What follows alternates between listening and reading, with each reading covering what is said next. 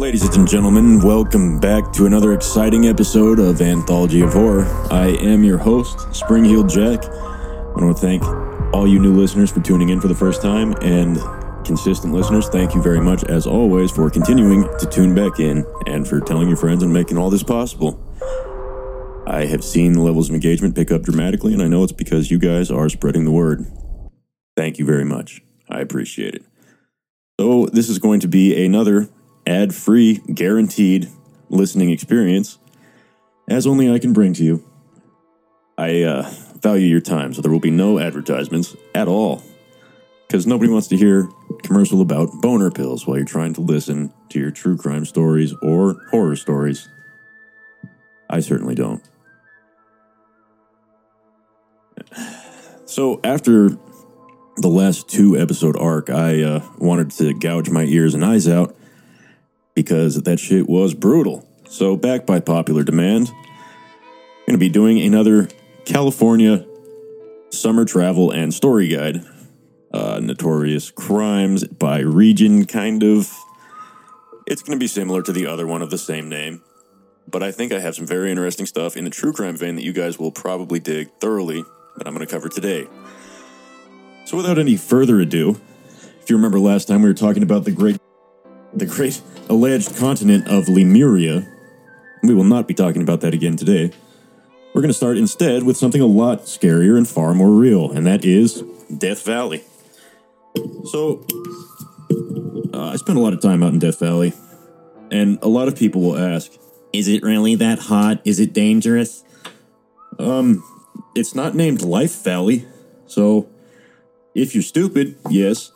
I've seen signs out there that say emergency responders will not respond if it's over 115 or 120. I don't know how true that is, but I've seen signs. A lot of bullet holes in them, but it's a strange place. It gets to be miserably hot. It gets to be fucking disturbingly cold. The Air Force does low-level flyovers there all the time. Just a weird spot. It's great. It's beautiful. I love it. I have a million pictures of just the cool shit that I've found in Death Valley on my Instagram. But it was named that for a reason. It's definitely probably. It's most likely some of the roughest desert in this country, that being America.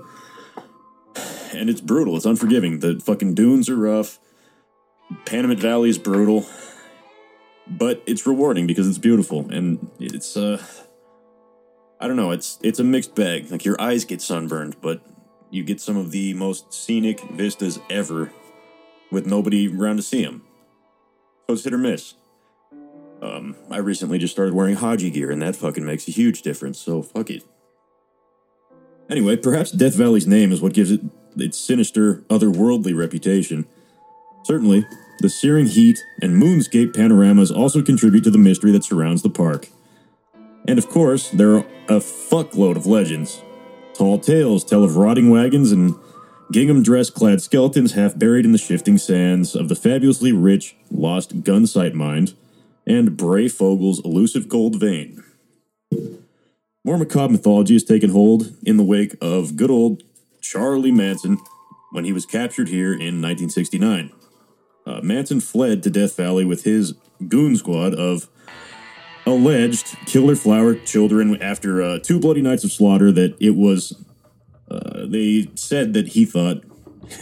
I have very strong opinions about the Manson case that I will get into at a much later date. But Bugliosi, the guy that prosecuted him, said that he was attempting to start a race war with his 2 nights of violence. A cataclysmic race war, those are the exact words. An adherent of a variety of cult doctrines, according to Bugliosi, Manson believed that the Devil's Hole, or a deep water-filled cavern on Death Valley's Nevada side, was the answer for all of their fucking race war needs. What did he say exactly? Where he and his followers could wait out the apocalypse, re-emerging as leaders of a purified world. But he was arrested before he could figure out how to get his goon squad through the several hundred feet of hot, salty water that had drowned 2 divers just a few years earlier. Manson may have learned of the underground world from the story of Tom Wilson, who was a Karak Indian, who was a Death Valley guide in the 1920s. Wilson said that when he was a boy, his grandfather told him that he had found a tunnel that extended for miles beneath the valley. He walked its entire length, and the man ended up in an underground chamber where a race of fair-skinned people dwelt. The people spoke a foreign language, wore clothes made of leather-like substances, and illuminated their home with a pale greenish-yellow light of unknown origins. The native eventually resurfaced and returned to his people, who were skeptical, to say the least, about his adventure. But Tom Wilson believed the old man had not lied to him, and he spent the rest of his life searching for the entry to the underground world. Let me take a sidebar here and say that when white people start digging and going underground, something is wrong. There have been several instances in history where when the white people start digging, they have gone insane. There was that guy that tried to dig up downtown Los Angeles because the lizard people lived under the city. Granted, there are old legends that say that there is a race of reptilians that live under the city of Los Angeles, but I'm not gonna fucking drill into the city. This guy had the means to, so he did. Charlie Manson, talking about going underground, starts digging. Not really, he wasn't digging, he found a cave, but caves and digging for white folk, that's fucking, check me into a psych hospital time, that's rough. It's always rough after that. At one point, he teamed up with a prospector who just went by the name of White, who claimed that he too had found strange underground dwellings in Death Valley. Coincidence? Nope. White's story was that he had been exploring an abandoned mine in Wingate Pass when he fell into a hidden tunnel that led to a series of rooms filled with leather-clad human mummies, gold bars, and other fabulous treasures that were stacked in piles around him. There was a passageway leading beyond the rooms that was well lit by an eerie greenish light. White dared not explore any further, fearful of what might lay beyond. He visited the rooms 3 more times, once with his wife, another with another prospector, but he was unable to locate the cavern later when accompanied by Wilson and a group of people that could have corroborated his story, known as archaeologists. The area around Wingate Pass was eventually absorbed into the China Lake Naval Weapons Center and is now shoot on site, close to the public. One day I'll tell you my Edwards Air Force Base story when it's funny, but it's still not funny yet. But other mystery sites in Death Valley are still accessible. One is the Amagarosa Mountains in the southeast corner of the valley, and years ago, what I would call a desert rat was driving this range in his Jeep when he came to a group of boulders blocking the middle of the road. So he parked his car, found a narrow pass between the rocks, and walked down into the sandy valley, where he saw 30 wooden buildings half covered by sand dunes and laid out like a planned community. Happens all the time out there. You see this shit religiously. So, fuckboy went inside some of the buildings and found wooden tables that were set for meals, brass candlesticks, scraps of cloth, and even an empty picture frame on the wall. There were no human remains, no signs of violence or natural disaster, or of those fucking assholes from the city that come and graffiti everything. No ghost towns were known to exist in this arid mountain, so it was unknown what it was, and whether the unnamed explorer had really located a lost community or was just spinning tall tale has never been determined. Now, there are certain places out there that are just migrant camps where they are set up overnight, seemingly, and they work the mine there for a while, or they dig a hole, and they just leave it. There's a bunch of those outside of Darwin, which I do not recommend going to. There's a bunch of them set up near Amboy, too, where I was unpleasantly surprised in the middle of the night. It happens, man. People, it may come as a surprise, but people don't like paying property taxes. So if there's a simpler way to just live off the grid, setting up in the middle of Death Valley is a pretty good way to do it. So it was never determined.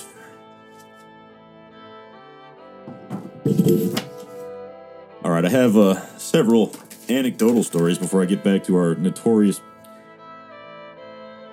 spots in California.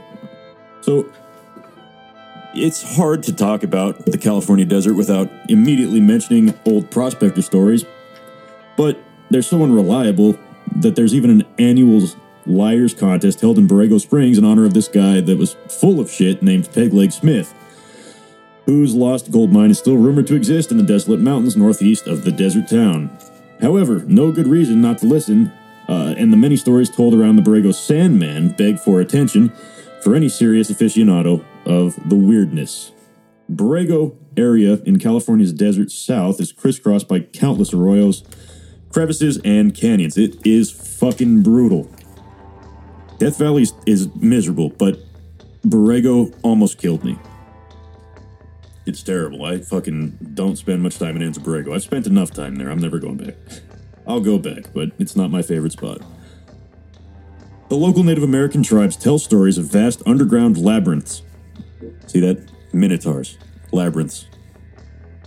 Those of you that don't know the fucking reference, I was terrified of the Minotaur because it was read to me as a youth, and I was taught fear of the Minotaur as well as fear of the Jinn. It's a very... It's not an ethnic story, I guess, but it was a cultural thing, and I am still terrified of the Minotaur to this day. Playing Assassin's Creed Odyssey wasn't fun because there's a fucking Minotaur level, but I'm ranting again. I have a Minotaur episode. It's I don't know if I did it justice, but fuck Minotaurs. So there's labyrinths all over this place, not the same kind, and there are also the famous mud caves of Borrego that are now visited by thousands every year. Perhaps these very real caves and crevices that are dark and forbidding are the source of some of these bullshit stories. The area is now part of the largest state park in all of California, but in the 19th and early 20th century, various desert rats and seekers of fortune roamed the wilds here. One local guy, who requested to stay anonymous, was interviewed in 1970 and reported that he camped near the Borrego Sink in 39, and he was accosted by a tribe of giant, upright, walking apes covered with white fur. Yeah. He said that the creature's eyes glowed red. They were apparently frightened of his campfire and they kept their distance, and yet they still accosted him. Another man named Victor Stoyanov was exploring the sink in 64 when he came across a 14-inch long footprint-looking thing in a sand dune. Warren Smith, 1969 article, America's Terrifying Woodland Monster Men, published to Real Man Adventure magazine, aka Saga, reported Stoyanov's description of his find. The prints ran in pairs, he said, generally parallel, and averaged about 14 inches in length and 9 inches at instep. Stoyanov returned to the area several times to make plaster casts and take photos of the footprints, but the present whereabouts of these artifacts, conveniently, is unknown. In the same Saga article, Smith reported the odd experience of one Harold Lancaster, who was prospecting in the area in 1968, and Lancaster was making his breakfast when he saw a man walking in the desert. The figure came closer, and he thought it was another prospector. So he raised his middle finger in salute. Then he picked up his binoculars and saw the strangest sight that he said he'd ever seen in his life. It was a real, giant, honest-to-God ape man. The prospector grabbed his .22 pistol and fired shots into the air, and the beast jumped a good 3 feet off the ground, looked straight at Lancaster, and fucking sprinted away. The Sandman of the Borrego Badlands has not been sighted since the late 1960s. Isn't that right around when the acid stopped being good? Maybe the creature has become annoyed with the hordes of off-roaders encroaching on the outskirts of his stomping grounds and has moved on to some other, more forsaken wilderness. Or maybe I just cut my hair.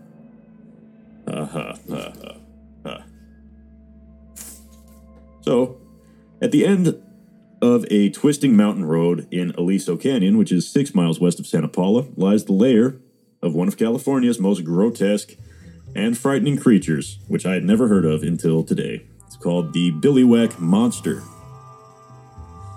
This beast takes its name from the abandoned Billywhack Dairy built by August Rubel in 1925. Rubel sought to create a state-of-the-art, high-tech operation, but the Great Depression ruined his plans, and he managed barely to keep his business going through the 30s.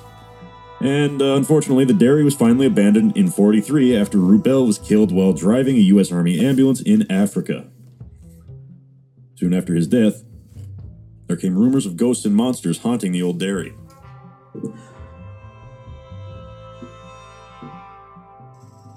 This is the scary dairy. Actually, I didn't think it was, but it is. Soon after his death, there came rumors of ghosts and monsters haunting the old dairy. People said there was a huge human-like creature lurking around the ruins at night. It was described as being muscular and powerful, with gray hair covering its body, long talons on its fingers, and a horned, ram-like head. One witness said that it had a shining feline-type yellow-green eyes, and its most dramatic appearance was back in 1964, though, when the beast terrified a group of boys hiking in the canyon. The incident made headlines all over California, and it was recently turned into the movie Brokeback Mountain. Little known fact. Through the years, the monster has made infrequent nocturnal appearances in Aliso Canyon, and there has been much local speculation about it. There are a lot of bars in this area. Though many dismiss it as a creation of an overactive juvenile imagination, because most of the witnesses conveniently have been teenagers, others are convinced the beast is real. It's been variously called a deformed Bigfoot, and its simple, if fantastic appearance is that maybe it's a Bigfoot ghost. The latter explanation may be the most popular one, though, because recently a local paper's poll asked Ventura residents who their favorite ghost was. Despite stiff competition from history-haunted Central California, and they have a ton of phantoms in Central California, allegedly, the Billowhack monster was hands down everyone's favorite. And there's a rather terrifying picture of this fucking thing that someone has drawn. It's got a monkey's face, a baby monkey's face, the horns of a ram, looks like the neck of a wolf, and the rest of it is a human baby. And it's being held by a devil red arm. And the baby is holding a full bottle of milk and seemingly dumping it all over its chin. So if I'm talking about fucking strange beast sightings, I would be remiss in not mentioning at least a little bit the giant rabbit at Tick Canyon. You may have heard of it because it's a very popular thing, but I think it's horseshit. So, this is a story from some guy. I was the first to encounter the beast back in March of 1969, while out at Tick Canyon mapping the rocks in the area as part of a UCLA geology field mapping course. Tick Canyon is located in northern LA County, about a mile west of Vasquez Rock, and a half mile north of the Antelope Valley Freeway.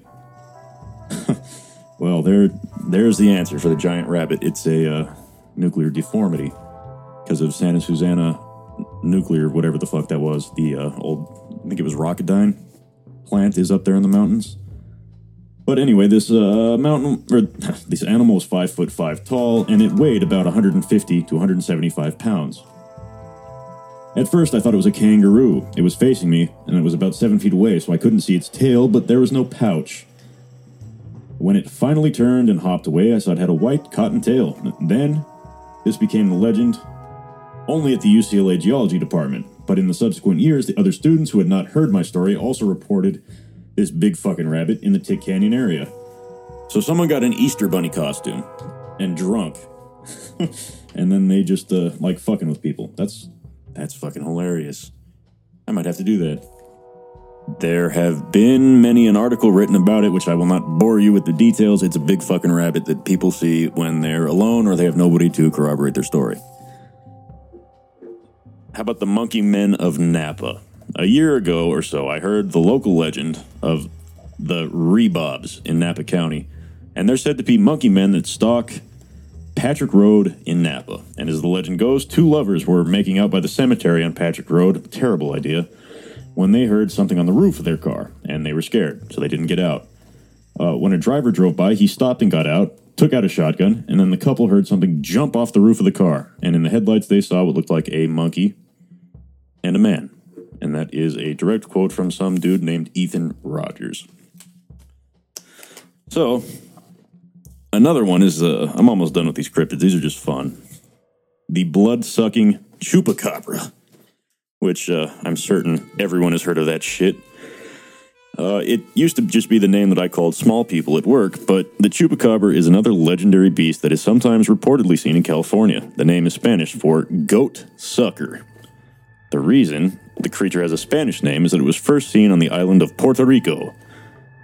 But sightings spread from there to Mexico and parts of Latin America, and unlike Bigfoot sightings, which date back more than 100 years, chupacabra sightings, according to most authorities, began no earlier than the 60s or 50s. So because of this, and because they were first mostly limited to Latin American countries, it was assumed by many that the chupacabra was no more than a superstitious regional legend, and that supposed encounters in Southern California were simply an extension of Latin immigration and legend. But this does not explain the reports of thousands of slaughtered livestock, particularly goats and chickens, all found with weird puncture wounds and their bodies drained of blood. It also doesn't explain the repeated sightings of an oddly shaped beast lurking around areas where dead animals are also found.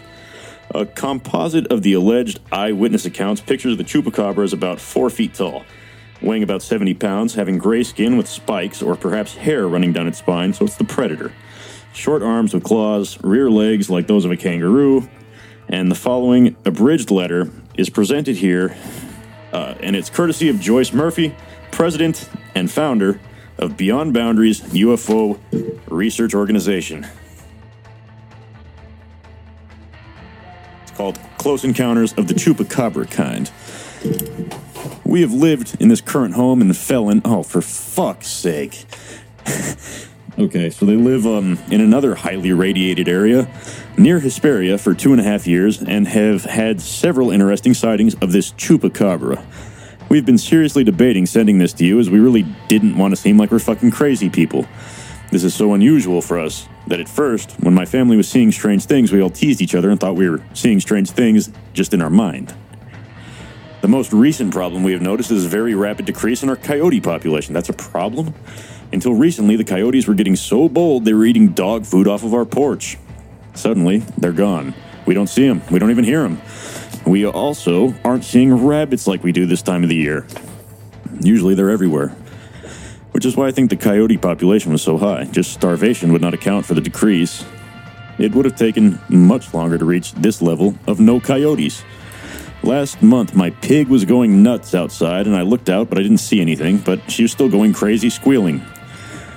As a reenactment educator, I am handy with a sword. Oh, you just lost all the credibility, sir.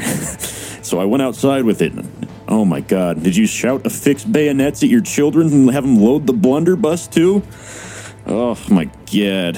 I encountered something trying to get to my pig, and that was unbelievable. The creature stood on 2 legs and is a dark smoky gray. It seemed to be covered in some sort of a peach fuzz in the same gray color. The eyes are enormous and almond-shaped and appear to be black, and the head was an oval shape that was much wider on top. The arms had 3 digits that looked like long claws on the ends. The arms themselves were very thin and gave the appearance of limited power, yet I watched in morbid fascination as it tore open the chain link of the pig pen effortlessly. It resembled a mini person, about 3 to 4 feet tall and 75 to 80 pounds, as I said, and it has these spiky things on its back like porcupine quills that seem to move on their own. When I got close, they began to twitch, and I was thoroughly convinced that this thing could launch them if he chose to. Holy shit. If that's real, which I'm sure it's not, that's terrifying. My dogs were barking under my house, and when they realized I was out there, they came out and moved toward this thing. Yeah, they seemed to be terrified of it until I was out there to back them up. So you're running up on it with your buddies. That's not usually cool. The thing looked out at them and then at me, and it seemed to be afraid of the sword that I was carrying. I had the sword in a striking position, and the dogs charged the creature, and it took off behind the house, took off jumping our 3-foot fence that sags in the middle. Then it disappeared into the bushes. The dogs chased it to the fence, they stopped, and came back. I think they were too afraid to go after it. Now I'm getting a little worried for my dogs, if this creature or creatures have exhausted the coyote population. We're very near the foothills with a few neighbors. We've also made 2 amazing discoveries in the past few days. First, after a party, as is our custom, we give our pig the leftover soda and beer from the cans? What? She really loves the beer. Oh my god. That night, this thing came after her. Only when it got close, it raised its head in the air, spun around, and took off. Clearly didn't like the smell of the hooch. So we've been feeding the pig a beer a night since then, and it has been left alone. The other discovery happened after a heavy freeze. We put some of our rock salt to melt the ice to prevent further icing, and the next morning we found 3 clawed tracks of this thing all around the salt, but it never came inside the salt. We've also created a safety zone around the house in rock salt now as well. I can tell you why these things worked, only I can't tell you why these things worked, only that they do. I would highly recommend the techniques to others trying to protect their livestock. The name was withheld by the magazine because the person did not want to be named. Can't say that I blame you. Man, that's something, huh? If you guys have chupacabra stories, I promise I won't make fun of your story on here. None of these stories were sent to me. I'm just reading what I found. So if you have a story that you believe actually was a chupacabra run-in, I would love to hear it because I find all of this to be a little sketchy at best. Here's another one. I live in California now, but I grew up in Texas. And I have many Mexican friends. I heard a lot throughout my life about the fucking chupacabra. Supposedly it was a vicious killer and would not hesitate to kill a man. For my whole life, I dismissed it as a hell of a good story, but nothing else. Alright. In the summer of '99, I was camping out on my friend's property. There were 3 of us, and we were all there that night. We just graduated from high school, where we, unfortunately, were all going off to different colleges in the fall, so we spent as much time as we could hanging out before then, fucking off and doing sort of dumb shit that kids our age did. Like, you know what dumb kids that age do. We often camped on this guy Ray's property. We'd make a fire, drink beer, smoke cigars, smoke meth, smoke doobies, smoke acid and PCP if you can do that. Which you can. Not the acid, I don't think. I wouldn't know. Never done it. Never done drugs. That particular night, Ray seemed out of sorts. He wouldn't tell us what the problem was for the longest time, but after a couple of brews, he loosened up and started talking. He was shook. He had said, due to a strange discovery he made on the road a few miles away from his property a few nights before, he was driving home when he noticed a dead deer laying in the brush. So he walked over to it. He was drawn to it. He had no choice. And he was thoroughly creeped out to see that the deer was not roadkill, as he presumed it was. Instead, it had 3 puncture marks around its head and neck. And there was no blood around, or any sign that the thing had struggled with a predator. It looked like something pounced on it and killed it effortlessly, with no struggle. Ray knew the area like the back of his hand and had never seen anything like it. He couldn't help but think of the story of the chupacabra. When he saw it, it really messed his head up. Sounds like old Ray was soft. All I hear is coward talk right now. He told us how he couldn't rush fast enough to get back to his pickup.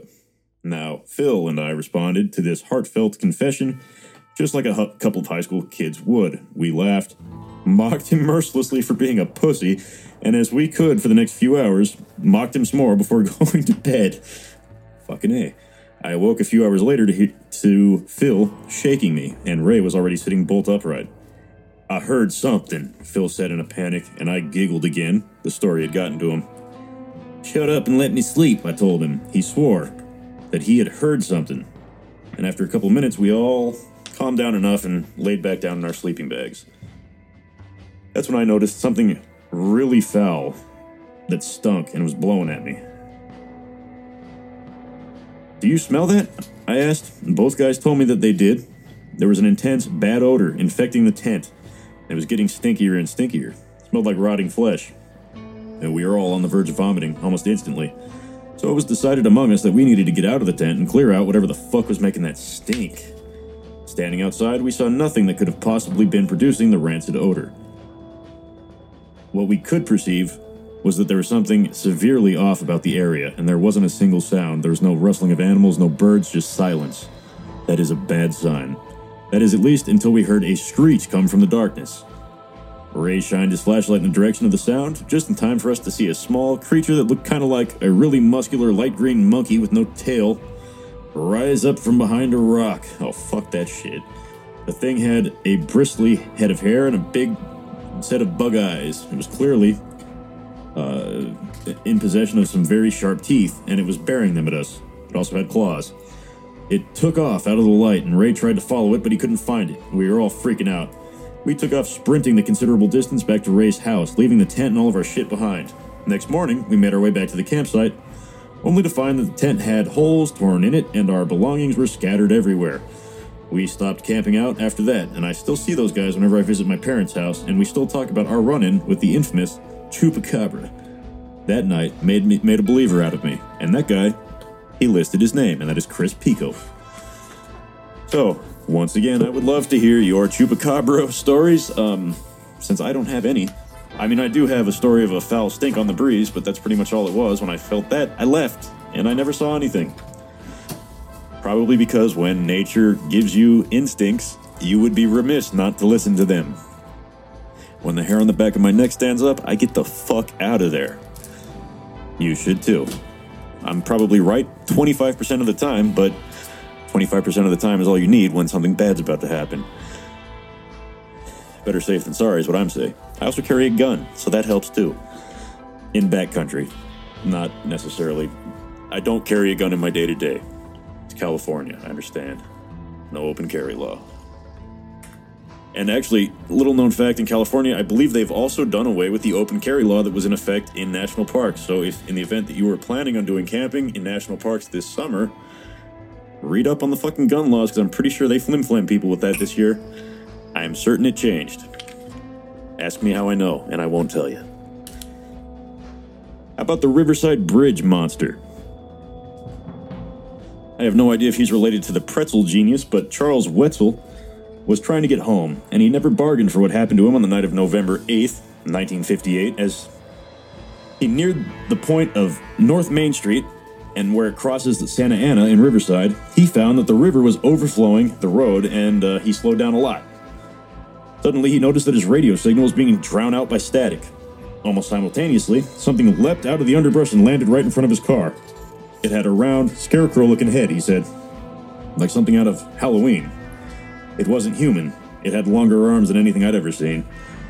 When it saw me in the car, it reached all the way back to the windshield and began clawing me. What? It didn't have any ears, and the face was all round. The eyes were shining like something fluorescent, and it had a protuberant mouth? He later recalled, and he said that the thing's legs stuck out sideways from its body, and its skin looked scaly like leaves. Sounded like someone was drunk. As the lanky hoobajoop clawed at his windshield, Wetzel reached for a .22 caliber pistol he kept under his seat. What is with people in .22 pistols? Quickly changing his mind about opening the window or shooting through the window that separated him from the monster, he just decided to stuff it, and he floored it. The creature tumbled off the hood to the ground. Wetzel ran it over. He felt the scraping underneath and heard screaming and gurgling, and he stomped on it till he was at the nearest police station. Officers noted scratches on the hood and windshield of his car and smears along the oil-covered underside. However, when they returned to the scene with bloodhounds, they found nothing. The next night, another spooked driver reported a similar experience. So if anybody else saw the pumpkin-headed ghoul, they kept it to themselves, and the Santa Ana River Basin has been quiet since then, except in the 70s when Bigfoot tracks were discovered not far away. In the book Mysterious America, researcher Lauren Coleman has pointed out the preponderance of weird things associated with places and personal names. Wetzel was high on the list, along with Fayette, Hobbs, and of course anything associated with the devil.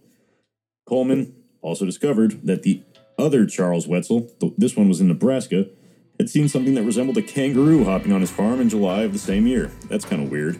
I noticed that with dates. Like, you notice November 6th, 7th, 6th through 10th come up a lot. August 6th through 14th. Odd. Alright, so that was my my little cryptid section.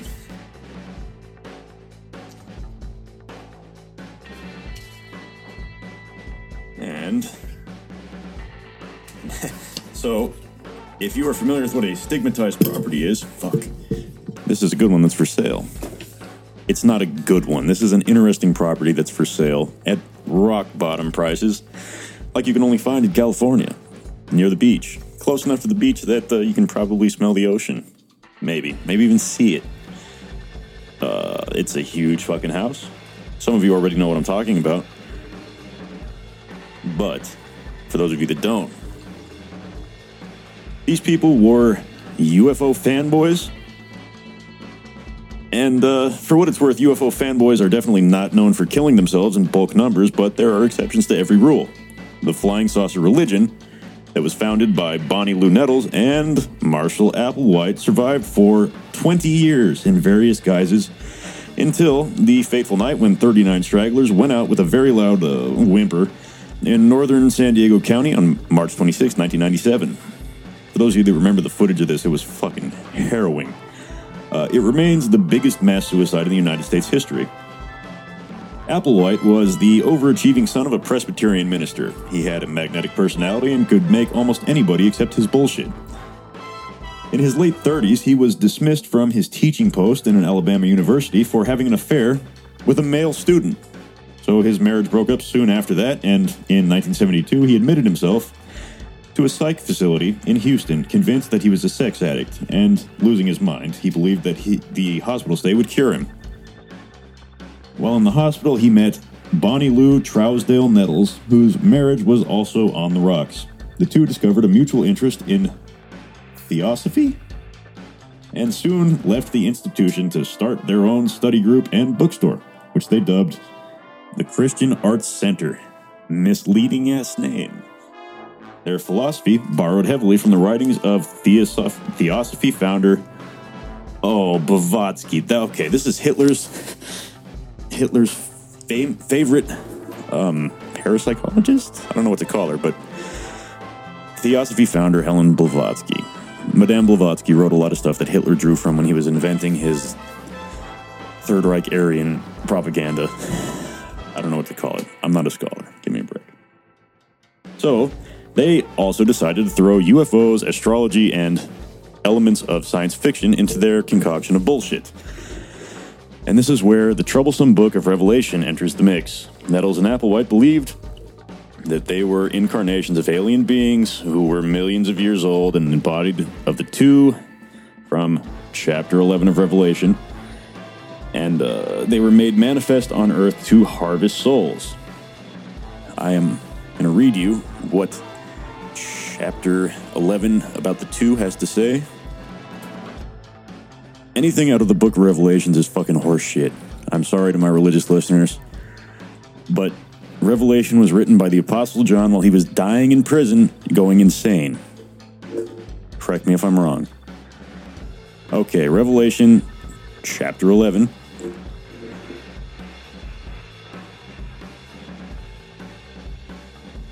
And there was given to me a reed like unto a rod, and the angel stood saying, Rise and measure the temple of God, and the altar, and them that worship therein.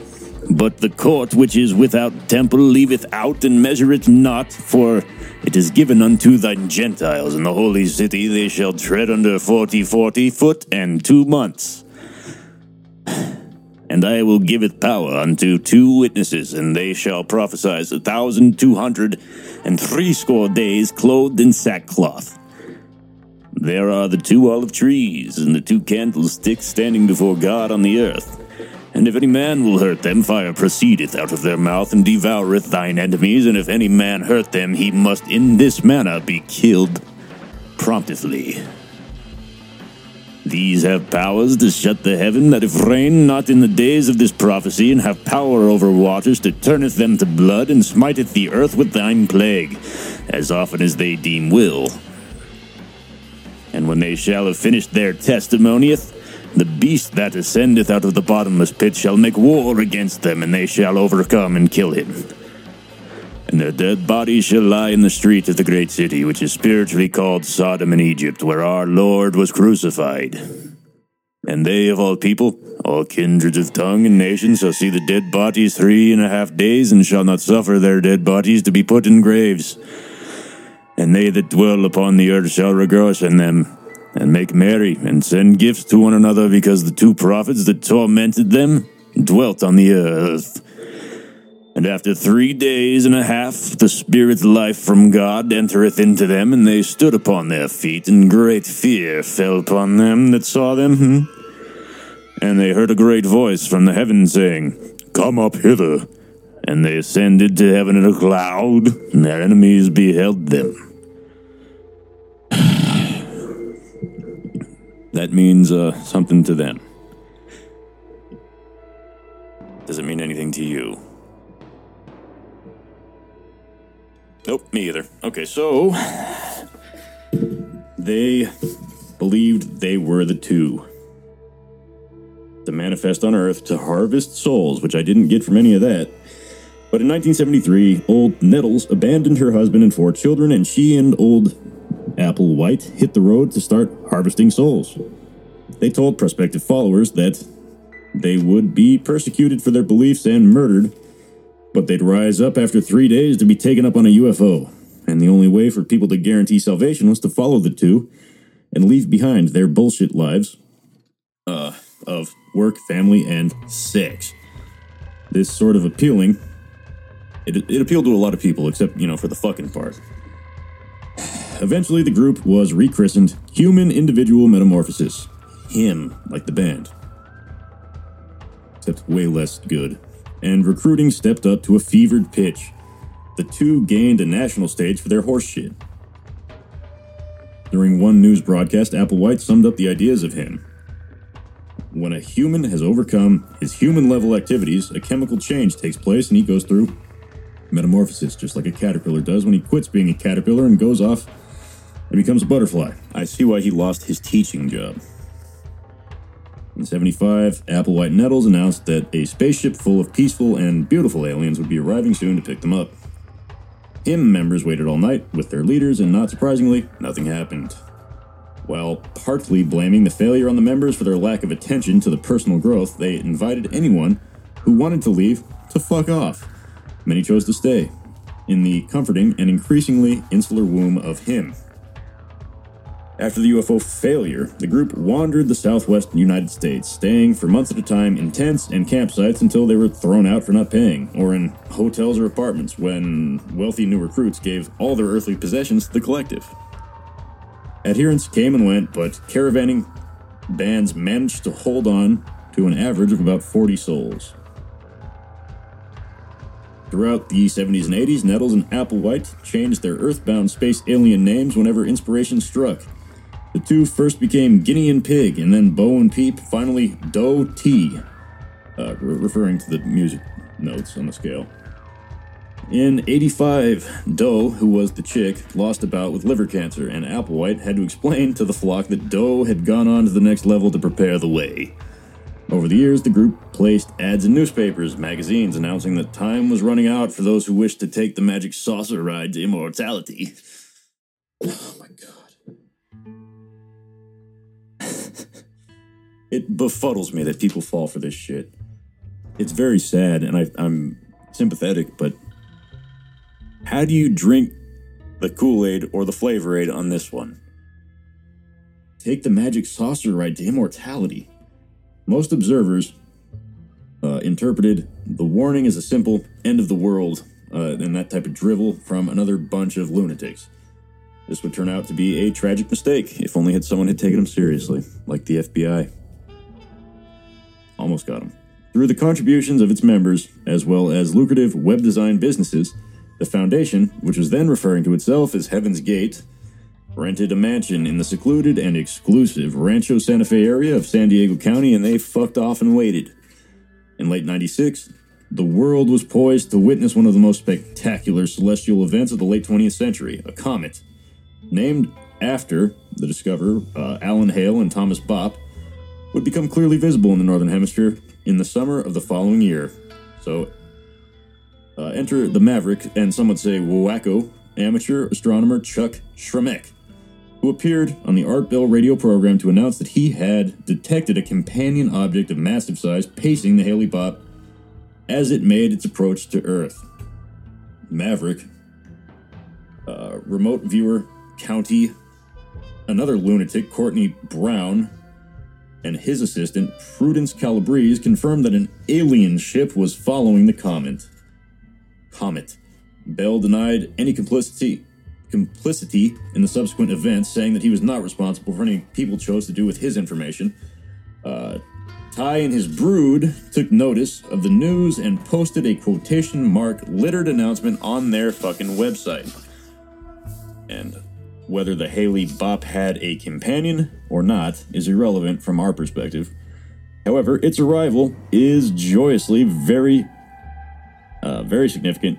This is what it said online. Whether Hale-Bopp has a companion or not is irrelevant from our perspective. However, its arrival is joyously significant to us at Heaven's Gate. The joy is that our older member, and the evolutionary level above human, the kingdom of heaven, has made it clear to us that Hale-Bopp's approach is the marker we've been waiting for, and the time for us to take the arrival onto the spacecraft from the level above human to take us home to their world in the literal heavens. Our 22 years of classroom here on this planet Earth is finally coming to a conclusion. Our graduation from human evolutionary level will be commenced shortly. We are happily prepared to leave this world and go with Ty's crew.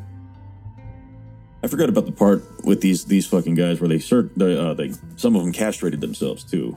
Applewhite did. The group thought that Nettles was either riding the mystery object or at least had sent the comment as a sign to just do it. Oh, I think Nettles rode many a mystery object in her day. Applewhite urged members to videotape a last statement or two, which were played back for weeks after the suicides. They're haunting. In their final moments, the shaved-headed followers smiled and even joked about what they were going to do. Years of mind control actually filled them with joy at the idea of doing away with their earthly containers. On March 21st, the residents of 18241 Colina Norte Drive descended on the local Marie Callender's restaurant for a last supper of iced tea, turkey pot pie, and salad, followed by a blueberry cheesecake. Between March 22nd and 24th, 39 people helped each other step into the identical, crisp, new black jumpsuits emblazoned with a colorful away team logo patch. Each then ate a bowl of phenobarbital-laced applesauce, chased with vodka to control any side effects. And it was the first alcohol to touch their lips in years. The dying was done in shifts over 2 days. Applewhite was the last one to go, making sure that no one backed out at the last minute. How fucking charitable. He had thoughtfully mailed 2 copies of the last statement videos to former members and Los Angeles resident Richard Ford. They were delivered on March 25th, fearing the worst. Ford called his boss, who was a guy named Nick Matzorkis, and the two drove to San Diego together. Ford, who had left the cult only 5 weeks before, entered the house to find 18 women and 21 men lying on freshly laundered sheets and cheap bunk beds covered with purple shrouds. In a move that took the shoe company months, if not fucking years, to live down, they were all wearing brand new black Nike track shoes. Everyone had a passport in their hand and $5.75 cash in the other. I wonder why. What in the heavens did they need with the passports and the money? One creepy and remarkable clue is found in a 1907 story entitled Extract from Captain Stormfield's Trip to Heaven, by none other than Mr. Mark Twain. In this tale, the protagonist leaves for an extended excursion among the heavenly bodies on the tail of a comet. Jesus Christ. Captain Stormfield takes along his passport and $5.75 in cash for the fare. The Heaven's Gate mansion was eventually sold for less than half of its original value. The new owner changed the address, and the local authorities renamed the street to throw off weirdos like me, necro tourists. The camouflaged address is... Fuck you guys can figure it out. I'm not giving you the camouflaged address. The house is, of course, closed to visitors, and the Marie Callender's last meal at the restaurant is still a thing, and you can order it, and it's located at 5980 Avenida Encinas, just off of Highway 5, near the Palomar Airport Road. Oh, God. I remember the news story, man. I remember them just bringing vans, coroner vans, because they didn't have enough room.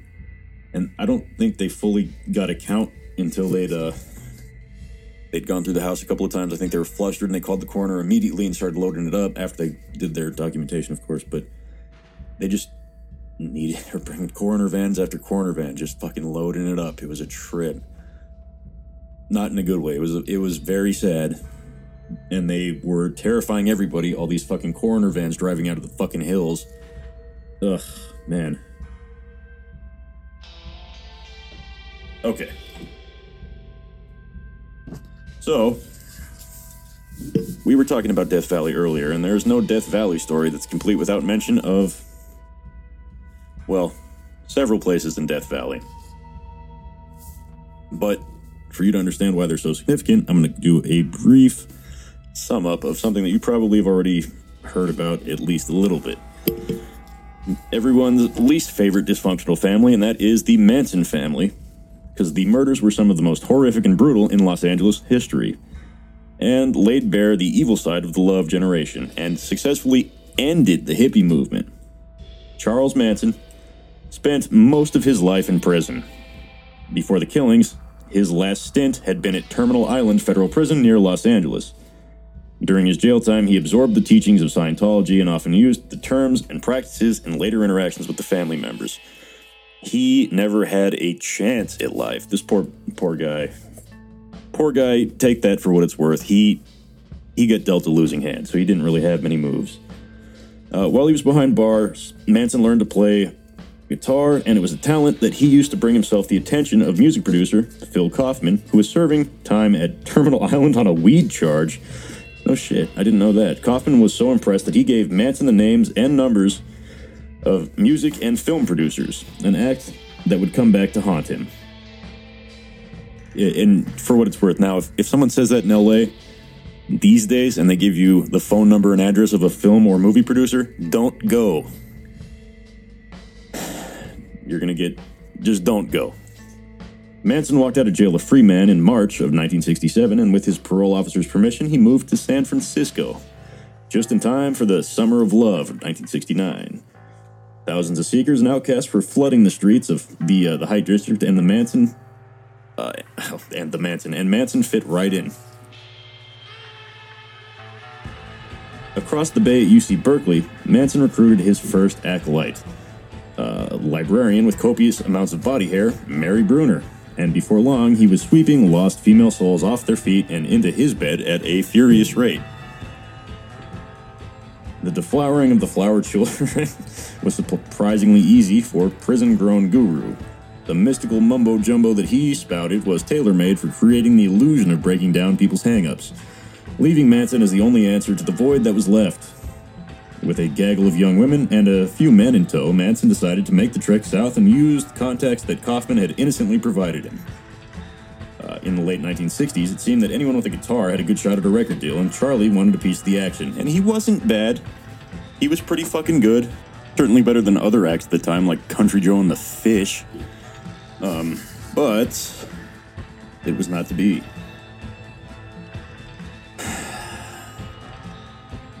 So in the late 1960s, it seemed that anyone with a guitar had a good shot at a record deal, and Charlie wanted some of that action. He got a hold of a broken-down school bus, which he painted black, with the words Hollywood Productions painted on the side. The French girl who did the lettering misspelled Hollywood, as was a consistent recurring theme with the Manson family. They didn't spell very well. Helter-skelter. Inside, most of the seats were ripped out, and the bus was transformed into a rolling fuck palace. Once in the sunny south, the family stayed for a while at a house at the foot of the Topanga Canyon Boulevard, owned by a middle-aged woman known only as Gina, or Gina, depending on where you're from. That they met her in San Francisco, apparently. It was the house with the staircase, which is rather notorious, and a winding staircase at that. Went up to the second story, as most staircases do. It led some of the girls to quickly dub this place the Spiral Staircase. While living there, Manson picked up a ton of pointers from all manner of self-styled gurus who seemed to wheedle their way from house to house. In the swirl of activity, Manson met a guy named Robert K. Beausoleil. That's Bobby Beausoleil, who was an aspiring musician and an actor. He was actually ingrained in 60s counterculture. He was friends with a guy named Gary Hinman, who was a music teacher who lived on an isolated back road further up the canyon. And Gary Hinman, I believe, was the nice guy mescaline dealer. One day, two of Manson's girls thumbed a ride from the Beach Boy drummer, Dennis Wilson, who took the girls home for an afternoon of fun and fucking. The next dawn, when he got back to his house after a recording session, Wilson found the whole family had moved in with him. And after a while, not initially, Wilson got tired of the mess the group made and had his managers throw them out. They quickly found another home, and that was at an unused Western movie set near Chatsworth, owned by octogenarian named George Spahn. Manson got his girls to tend to Spahn, while he used the new base of operations to steal, buy, or rehab dune buggies and other equipment for a move to the desert. Allegedly. Around this time, mid-1968, Manson began to think in apocalyptic terms, according to Bugliosi, feeding his growing mania with quotes and ideas from the Book of Revelation. other such end is nigh claptrap books. After a botched drug deal, he shot a man named Lotsa Papa Crow, who was black, in the stomach. His fear about repercussions from the incident grew, and he imagined that the Black Panthers had put him on a hit list. In Charlie's mind, the family was chosen to wait out the turbulent end of the world as we know it, hiding in the underground paradise that he was sure was located near Death Valley. That's Bugliosi's theory. Manson's paranoid view was that the world was headed for an Armageddon that would be started by a black revolution. When the blacks finally took over the country, they wouldn't know how to handle it, and the family would emerge to take charge and teach them how to run the place. This is not what he said, but it's what Bugliosi said, so that's what everyone believes. In November of 1968, the Beatles released the legendary White Album, and even though Manson had been gleaning secret meanings from pop songs for a while now, his heightened sense of bullshit made him certain that the song Helter Skelter prophesized the revolution that was soon to grip the world. He programmed these messages, allegedly, into the mind of his flock, all of whom were expected to become one with Man's son. That's his last name, you get it? Man's son. Clever. I believe his name was actually Baby Boy Maddox or something. No name Maddox. And by the summer of 1969, Manson was tired of waiting for Helter Skelter and decided to give it a jump start. Dennis Wilson had earlier introduced him to a music producer named Terry Melcher, who Manson thought was renting a house in Beverly Hills at, I'm not telling you the address, but on CeeLo Drive. Unknown to Manson, Melcher had sublet the place, oh, I didn't know that, to a Polish film director and notorious child fucker named Roland Polanski, who at the time had his new wife, Sharon Tate, living with him, who was pregnant. Manson decided, apparently on a drug-induced whim, that Helter Skelter would begin there. That is debatable. On the night of August 9th, see that? August 9th? Okay. What happened was, he thought Terry Melcher was living there, and he felt that Terry Melcher fucked him over, because he promised him a record deal, essentially. He made him feel that he was more interested in his music than he actually was, so Manson got false hope. And they ran out of money as a group. So Manson said, go rob a fucking house and get some fucking money. And they said, where? And he said, I don't fucking know. A nice house, like where Terry used to live, or where Terry lived, something like that. And so they went to the home of Terry Melcher, quite literally, which perhaps was I think it was just bad communication. Let's see. And that was on the night of August 9th. Bear in mind, 2 weeks earlier, Bobby Beausoleil had tortured and killed his good friend Gary Hinman at his home in a botched robbery on Old Topanga Canyon Road, saying that he owed the Manson family money because they had middlemanned a bunch of deal with biker gangs for Hinman. Not that he needed the help, he was doing fine. Bobby had unknowingly taken the lead on that thing, on that murder-torture thing. So after receiving directions from Manson, allegedly, Susan Atkins, Krenwinkel, Linda Kasabian, and Charles fuckboy asshole Tex Watson drove up to the gate of CeeLo Drive in that home at about 12:30 a.m. The killing began with Stephen Parent, who was a friend of the property's caretaker, who was shot 4 times by Tex Watson at the security gate, and he was just there to sell a fucking stereo. Or to try to sell a stereo. Then, Watson, Atkins, and Krenwinkel ran up the hill, broke into the house, only after Tex Watson cut the phone lines. Kasabian decided to wait outside, but was a witness to the bloody rampage that followed. Sharon Tate was in a bedroom talking to her friend, Jay Sebring, the hairdresser to the stars. Wojtek Frykowski, who was one of Polanski's friends from Poland, was asleep on the couch in the living room, and Abigail Folger, the heiress to the coffee fortune and Frykowski's current love interest, was reading in another bedroom in a white dress. All 4 people staying in the house were killed by the Manson family members, either stabbed or shot to death, or both. Manson had told his followers to leave a sign to give a full scare and make sure that their deed was valued in fear. Allegedly. Before they left, Atkins took a towel, dipped it in Sharon Tate's blood, and wrote "pig" on the front door. And it was there for a surprisingly long time, for I think until Trent Reznor bought the place. The next night, Manson piled the same group into a car with him and also asked Clem Grogan and Leslie Van Houten to come along. They drove aimlessly through Pasadena. No shit. Then Charlie told Kasabian to point the car in a direction and head to Los Feliz. They stopped in front of a home they knew from LSD and peyote parties that the family had attended. "You're not going to do that house, are you?" "No, the one next door," Manson said. The one next door was on Waverly Drive, and I'm not giving you the address either. The home of a grocery store chain owner named Lino LaBianca and his wife, Rosemary. The couple had just returned from a weekend at disgusting Lake Isabella and were relaxing on a quiet Sunday night. That's fucking sad, man. Manson told the others to wait in the car as he broke into the house. He tied up the couple and told them that they were not going to be harmed. Returning to the car, Manson told Watson, Krenwinkel, and Van Houten to go up to the house and kill the couple, because he didn't have it in him. Some people can murder, some people can't. Manson didn't have it in him. Obedient followers, they obliged, stabbing Rosemary LaBianca and her husband numerous times. Before leaving, though, they used the blood from the killings to write on the walls, "Death to Pigs" and "Rise," a very poor rendition of the Black Panther fist, and most significantly, the tragic misspelling, "Helter Skelter," on the door of the fridge.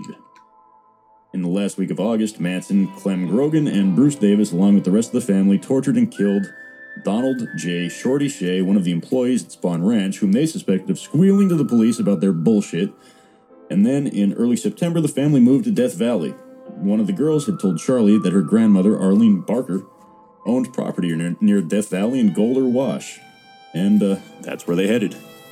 No one knows how they managed to get the old-school bus up the treacherous road to Barker Ranch, but it's still there. Manson and the family occupied both the Barker Ranch and the nearby Myers Ranch, and it was there that they started a program of desert maneuvers with the family and their tricked-out dune buggies, some of which had been fitted with scabbards for shotguns and rifles. And they had huge gas tanks that gave them a 1,000-mile range. All of this was in preparation for the coming of Helter Skelter. When the family would wait around for the revolution to die out, at which point they would reemerge from the ground, now numbering 144,000, as foretold by the Book of Revelation, and they would take over. The grand plan was waylaid by a few stupid fucking mistakes, not the least of which was Manson's decision to burn a National Park Service tractor that was ripping up his desert. This act brought the family to the attention of the Fuzz, who descended on the hippie compound in a series of late-night raids from October 10th to 12th. The Manson family was jailed in the small town of Independence. Oh, God. And the officers that were there were trying to sort out the myriad of petty and not-so-petty charges that were levied against them when word arrived mysteriously from Los Angeles that Susan Atkins, incarcerated for car theft in the Sybil Brand Women's Prison in L.A., had been bragging to other inmates about the Tate and LaBianca murders. The Inyo County authorities were shocked. They had no idea that this disgusting group of hippies could possibly be responsible for the most brutal murders in California history at that time. Manson and the others directly involved in the Tate and LaBianca slayings were put on trial, and almost all defendants were eventually sentenced to death. They were given a reprieve when the Supreme Court decided that the death penalty constituted cruel and unusual punishment in certain cases, and in 1972, their sentences were commuted to life with possibility of parole. Although it's nearly impossible that any of them will be let out in their lifetimes, Manson recently died in the California Correctional Facility in Corcoran. Man. So, let's talk about Ballarat. Ballarat, it is one of my favorite places in Death Valley, but it's not terribly exciting unless you know the lore. I'm not going to say it's fact, because it's not. I've heard many a theory about the goings-on of Ballarat, but what I know to be true, there is a ghost town near Death Valley, right at the entrance of it. There's some interesting structures. It's slowly disappearing into the local landscape. There's old adobe buildings, a few weathered wooden surfaces, and that's all that remains. and it's at the base of the colorful and spooky Panamint Mountains. There are abandoned trailers and trucks that dot the landscape like rusted ornaments on a disgusting Christmas tree. There's a truck that is a 1942 Dodge Power Wagon that's parked there, and it belonged to Charlie Manson, allegedly. The convicted murderer, my mistake. It belonged to the Manson family member and convicted murderer Tex Watson, and he parked it there when they moved. It's spooky. It's still there, and nobody fucks with it, because even if it's not, it's stigmatized, much like property that someone got murdered at. So the tale of Ballarat is that it's a boom and bust type of town. It never was much to begin with, and after the death of one or more of its colorful residents, named Seldom Seen Slim, Ballarat continued its decline into what it is today. I believe he was the guy that tunneled into the mountains. It was named after the Australian gold camp by a young Australian immigrant, George Riggins. Ballarat was created in 1897 as a supply post when Ratcliffe Mine opened in Pleasant Canyon. Pleasant Canyon is it's tragically named incorrectly. It's not Pleasant. In 1899, the town had 400 or 500 residents, as well as a Wells Fargo station, a post office, a school, a jail, hotels, and several saloons.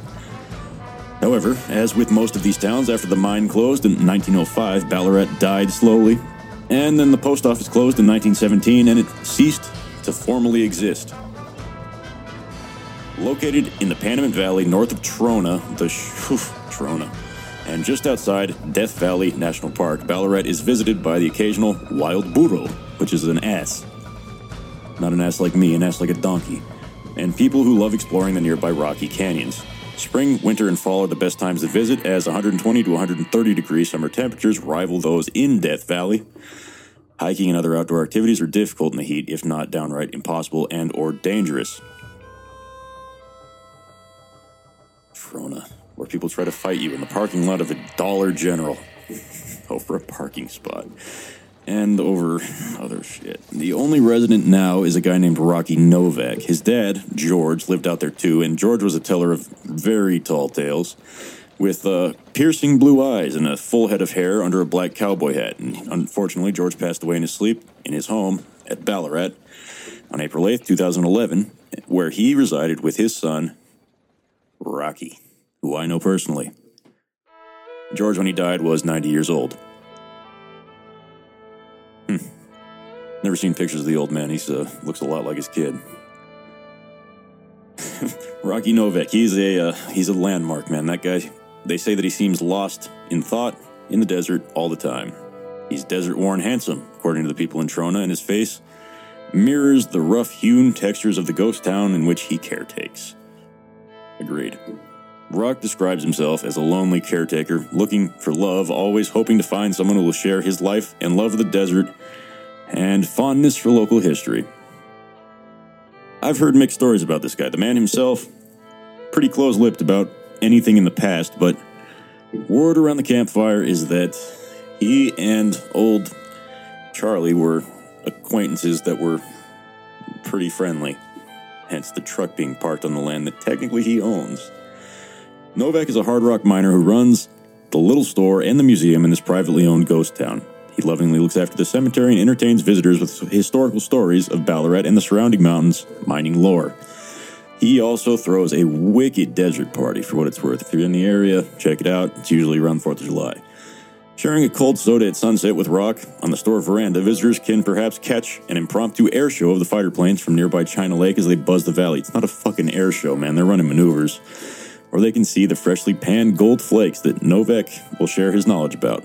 He also shares his knowledge of local geology and the gossip about the Rainbow Chasers. They were the prospectors whose names are legendary in Mojave Desert history. So as I said, the post office shut down in 1917, and a few legendary Death Valley old-timers struck gold and stuck around, like Seldom Seen Slim, born Charles Furge, who lived most of his life in Ballarat, scouring the surrounding desert for minerals. There was another one, Fred Gray, 53-year-old resident of Ballarat, who lived on the edge of the dry lake long after the mine closed. Chris Wick kept the saloon open, catering to other desert rats and wanderers. The assay office is one of the most complete buildings still standing, which is not very. Shorty Harris, who discovered the rich bullfrog strike, called himself a single blanket jackass prospector, whatever that means. He lived in the fading town off and on until he died in 34. Seldom Seen, who claimed he hadn't taken a bath in 20 years because the water was so hard to come by, lived in Ballarat until he died in 68. The last of the Rainbow Chasers. He's buried in the cemetery, and it's one of the few graves with a real marker and not just a wooden cross with a name written on it in Sharpie and scoured off by the weather. George once said of Slim that he's got a lot of pictures of himself taken for somebody who was seldom seen. Many people visit Ballarat to visit the grave of the old prospector, Seldom Seen Slim. If you visit Ballarat for fucking Novak, because that guy's a trip, man. He's fucking hilarious. They don't know the trip of the mines, my friend. They don't know the trip that old Charlie was on, man. They misrepresented it, man. What are you guys doing next summer, man? You come by for I throw an independence party, man. Trip of the mind. He's a character. Character in the best kind of way. Learn a lot from that guy, and you can take a picture standing near Tex Watson's truck. Who, fuck Tex Watson. Let's talk about the Death Valley Junction. It was way ahead of the cultural curve, for what it's worth. Today, the population of the town needs about 7 more people to reach double digits. But the 82-year-old dancer, actress, musician, painter Marta Beckett has conquered the naysayers and brought civilization to this very small desert-dwelling community. As the legend goes, in the spring of '67, Marta was an already seasoned performer who had been dancing since she was 3.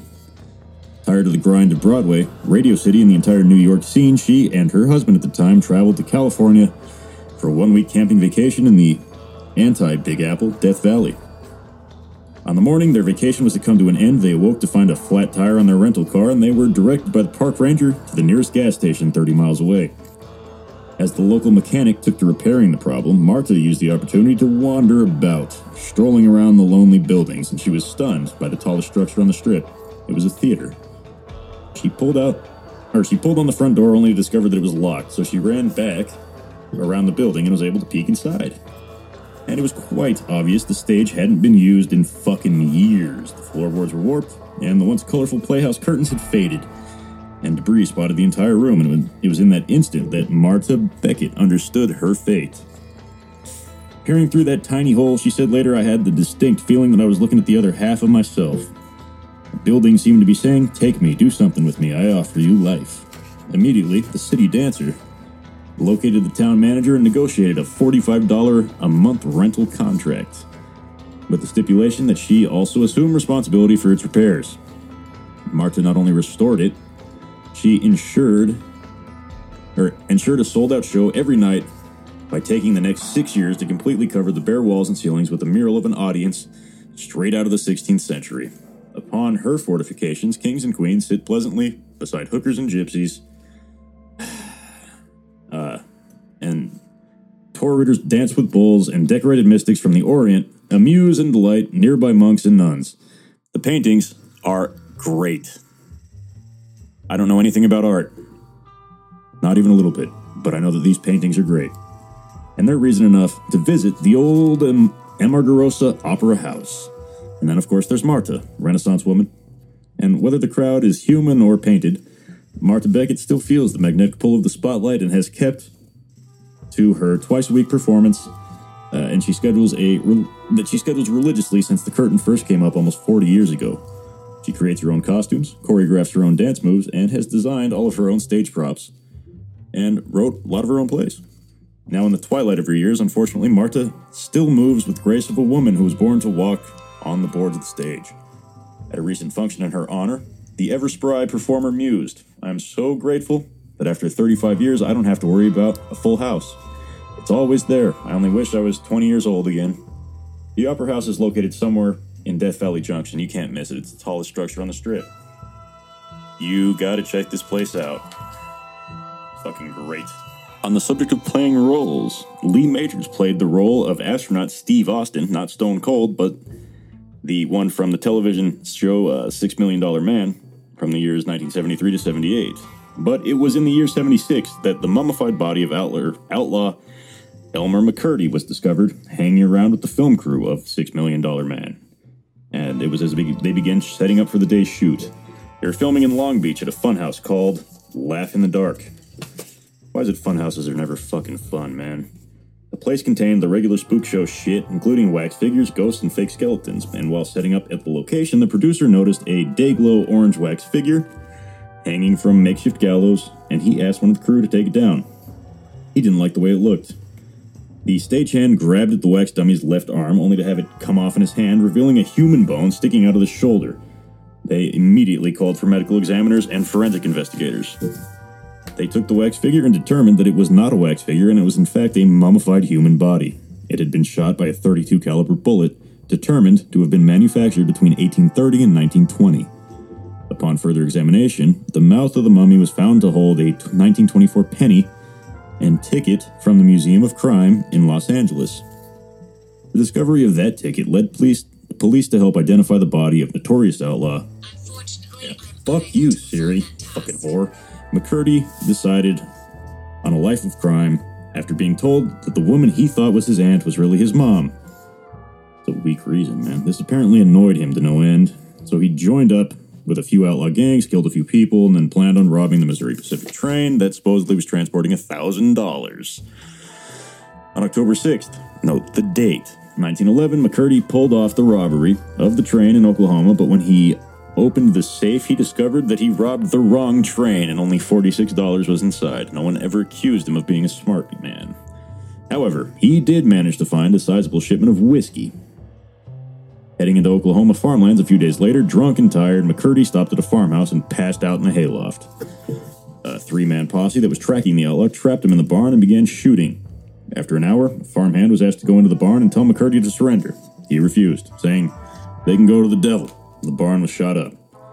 And McCurdy was discovered dead not long afterwards. The body was brought to a funeral home in Pawhuska, Oklahoma. But McCurdy was never identified and nobody came to claim his corpse. The undertaker embalmed him with arsenic. Why?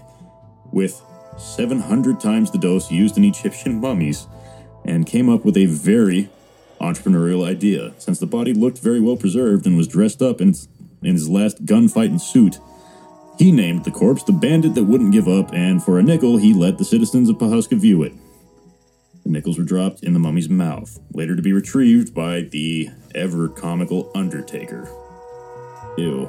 The mummy was on view for 5 years, and the Undertaker refused many offers from carnivals and sideshows for his bandit's corpse.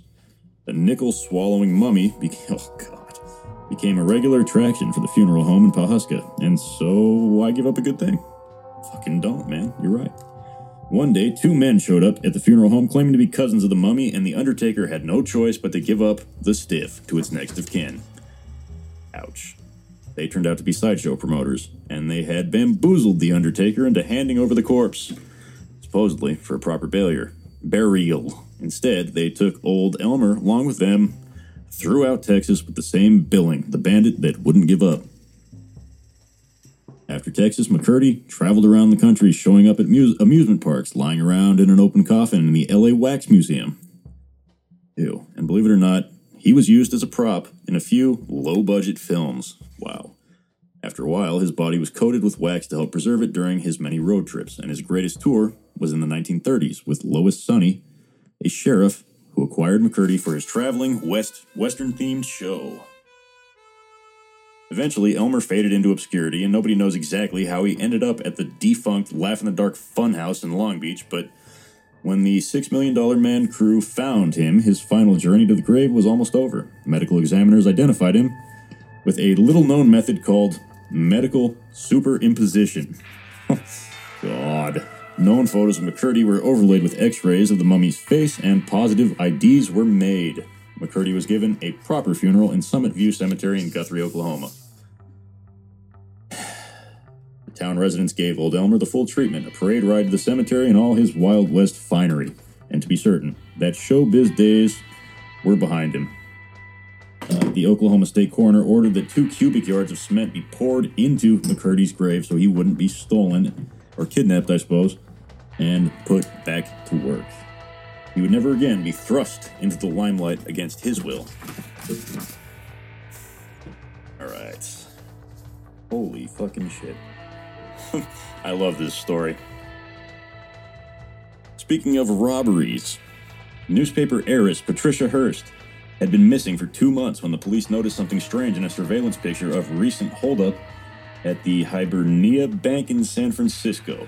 The victim of their #1 kidnapping case was standing near a wall brandishing a military-issued rifle at 3 other women and a man, and they cleaned out the bank for $10,000. When the fucking picture hit the papers, the whole nation was shitting themselves. How did the child of privilege suddenly take up with a gang of anarchist hood rats?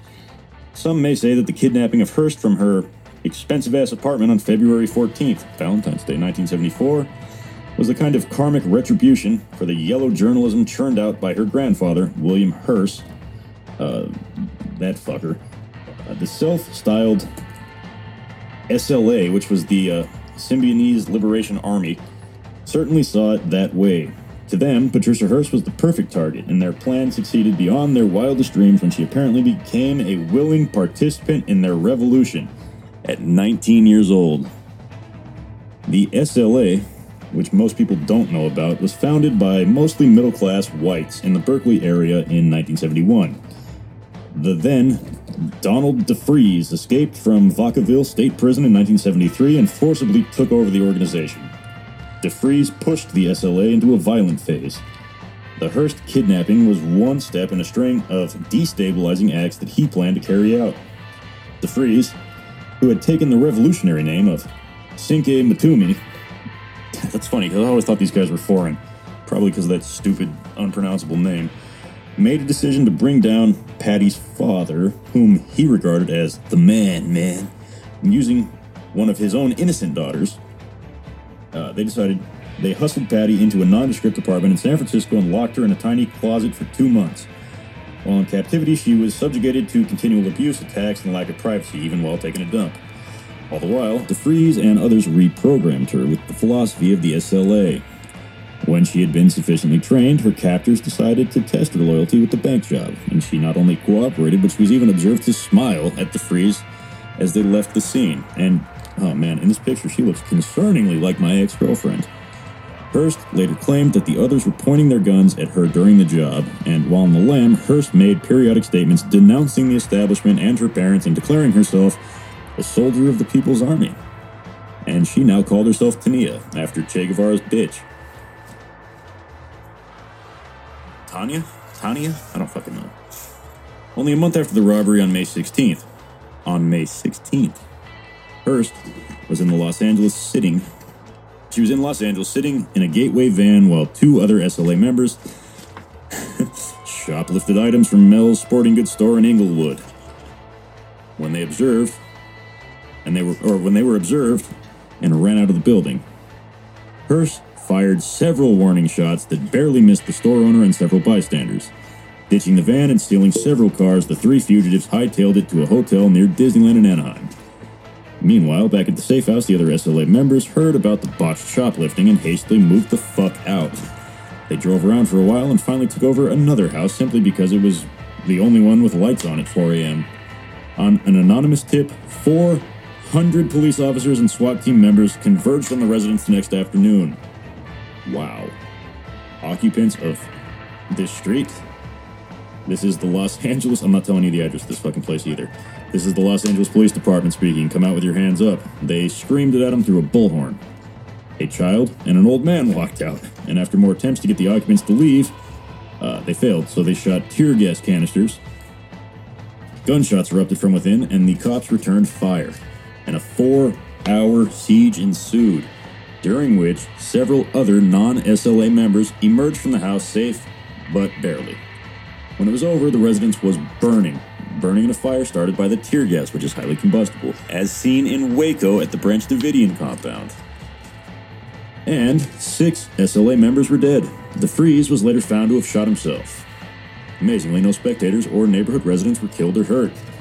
Millions watched the drama on live television, including the last 3 SLA soldiers in Los Angeles, which were Hearst and husband and wife Bill Harris.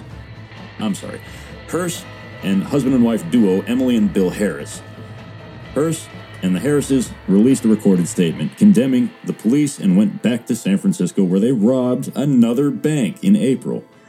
An elderly woman depositing church funds, was killed in the holdup. That's fucked up. Emily Harris later said it doesn't really matter, she was a bourgeois pig anyway. Wow. All the gang, including Hearst, were caught and arrested the next month. At booking, when asked her occupation, she said, urban guerrilla. Holy fuck. The Hearst family hired flamboyant attorney, I love this guy, F. Lee Bailey, to defend their daughter, but Bailey submitted a weak defense, which the jury didn't buy. And despite expert witnesses who testified that Patricia Hurt was the victim of a skillful brainwashing technique, in March 76, she was sentenced to 7 years in jail, but Jimmy Carter commuted the term 2 years later. Under further pressure from Carter, Hearst was issued a full presidential pardon by Bill Clinton in 2001. For fuck's sake. After marrying her bodyguard and settling down to raise a family in Connecticut, she appeared in 5 of John Waters' films and used the publicity and experience to begin a new life as an actress. God bless America. And on that uplifting note, I want to thank you all for tuning back in. This has been another, very exciting and not at all disturbing episode of Anthology of Horror. Thank you very much for tuning back in. I know the last few episodes have been not easy to listen to at all. Pretty fucking hard to listen to, in fact. So thank you for tuning back in. I know it's been kind of a little bit rough for some of you. I've gotten some what the fuck emails, and I didn't mean to just play a game of fucking how disturbing can I get with true crime cases. I feel like that story needs to be told. I'm going to keep saying it. That poor girl, in order to honor her memory, you need to pass the story along so that it doesn't happen again. That's why I did it, because she deserves that. I've noticed an overwhelming amount of support recently from people that I imagine are sharing the podcast with their family and friends, or people they don't like and think it would be funny to punish with me. But, as is our custom, I want to thank the most influential, or I want to give an anonymous shout out to the town in which the most influential people live, because on my interface, I guess, for the podcast, I can see the town in which it originated. So if there's one listener in Jerkwater, there'll be a single dot. However, if there's another one, it'll be there's going to be like a bit of a glow to that dot, and you can see that the person that you saw initially is the one that spread it. It's a little difficult to explain when I say it like that, but you can see outward expansion. Saw it in Texas first, when that was very impressive. Whoever you were in Galveston, Texas, you were very influential. So, let's see, on this last episode, let me get to it. Sorry for the wait. And the winner is London. No fucking shit. Thank you. Thank you very much. Followed by Freehold, New Jersey.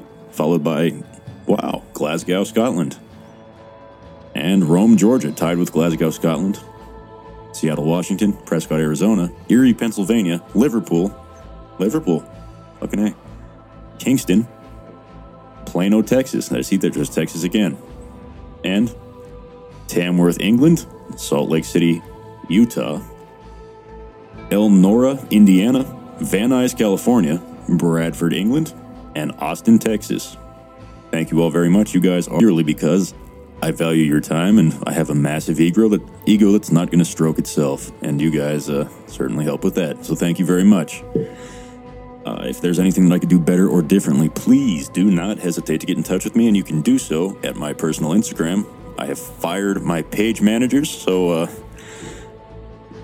there's going to be a bit of a lull in response time, granted now, but you can rest assured I will see your message eventually, and that is DukeLandis17 on Instagram.com. That's Instagram.com/Duke, D-U-K-E.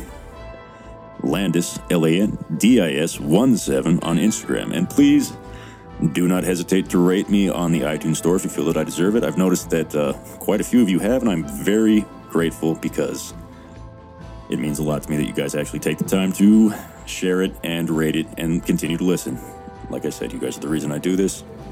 And if there's anything I could do better, or anything that you like and you want me to keep doing, please don't hesitate to get in touch. I'd also love to hear stories from your town, legends from your town, and I'd love to cover it. I'm here for you guys, so please just speak up. So I will see you next time for another exciting episode of Anthology 4. And thank you all very much for tuning back in, but until next time, stay spooky.